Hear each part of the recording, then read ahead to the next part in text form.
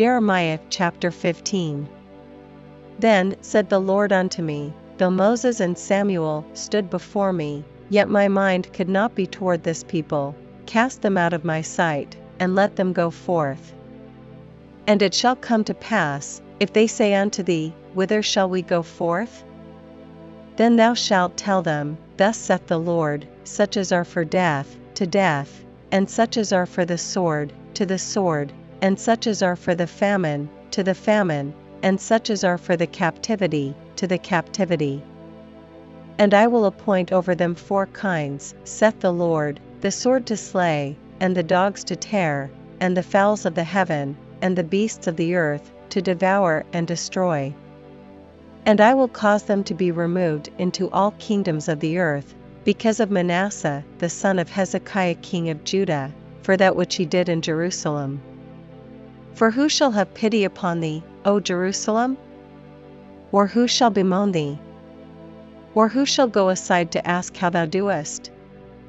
Thou hast forsaken me, saith the Lord, thou art gone backward, therefore will I stretch out my hand against thee, and destroy thee.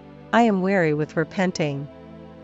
And I will fan them with a fan in the gates of the land, I will bereave them of children, I will destroy my people, since they returned not from their ways.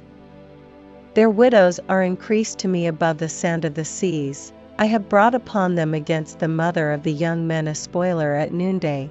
I have caused him to fall upon it suddenly, and terrors upon the city. She that hath borne 7 languisheth, she hath given up the ghost, her son is gone down while it was yet day, she hath been ashamed and confounded, and the residue of them will I deliver to the sword before their enemies, saith the Lord.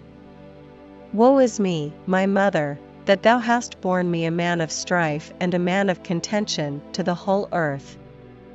I have neither lent on usury, nor men have lent to me on usury, yet every one of them doth curse me. The Lord said, Verily it shall be well with thy remnant, verily I will cause the enemy to entreat thee well in the time of evil and in the time of affliction. Shall iron break the northern iron and the steel?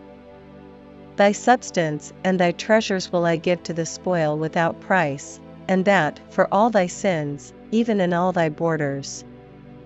And I will make thee to pass with thine enemies into a land which thou knowest not, for a fire is kindled in mine anger, which shall burn upon you.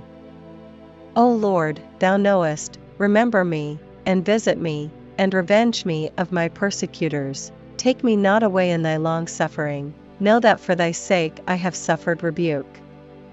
Thy words were found, and I did eat them, and thy word was unto me the joy and rejoicing of mine heart, for I am called by thy name, O Lord God of hosts. I sat not in the assembly of the mockers, nor rejoiced, I sat alone because of thy hand, for thou hast filled me with indignation. Why is my pain perpetual, and my wound incurable, which refuseth to be healed? Wilt thou be altogether unto me as a liar, and as waters that fail? Therefore thus saith the Lord, If thou return, then will I bring thee again, and thou shalt stand before me. And if thou take forth the precious from the vial, thou shalt be as my mouth. Let them return unto thee, but return not thou unto them. And I will make thee unto this people a fenced brazen wall, and they shall fight against thee, but they shall not prevail against thee. For I am with thee to save thee and to deliver thee, saith the Lord. And I will deliver thee out of the hand of the wicked, and I will redeem thee out of the hand of the terrible.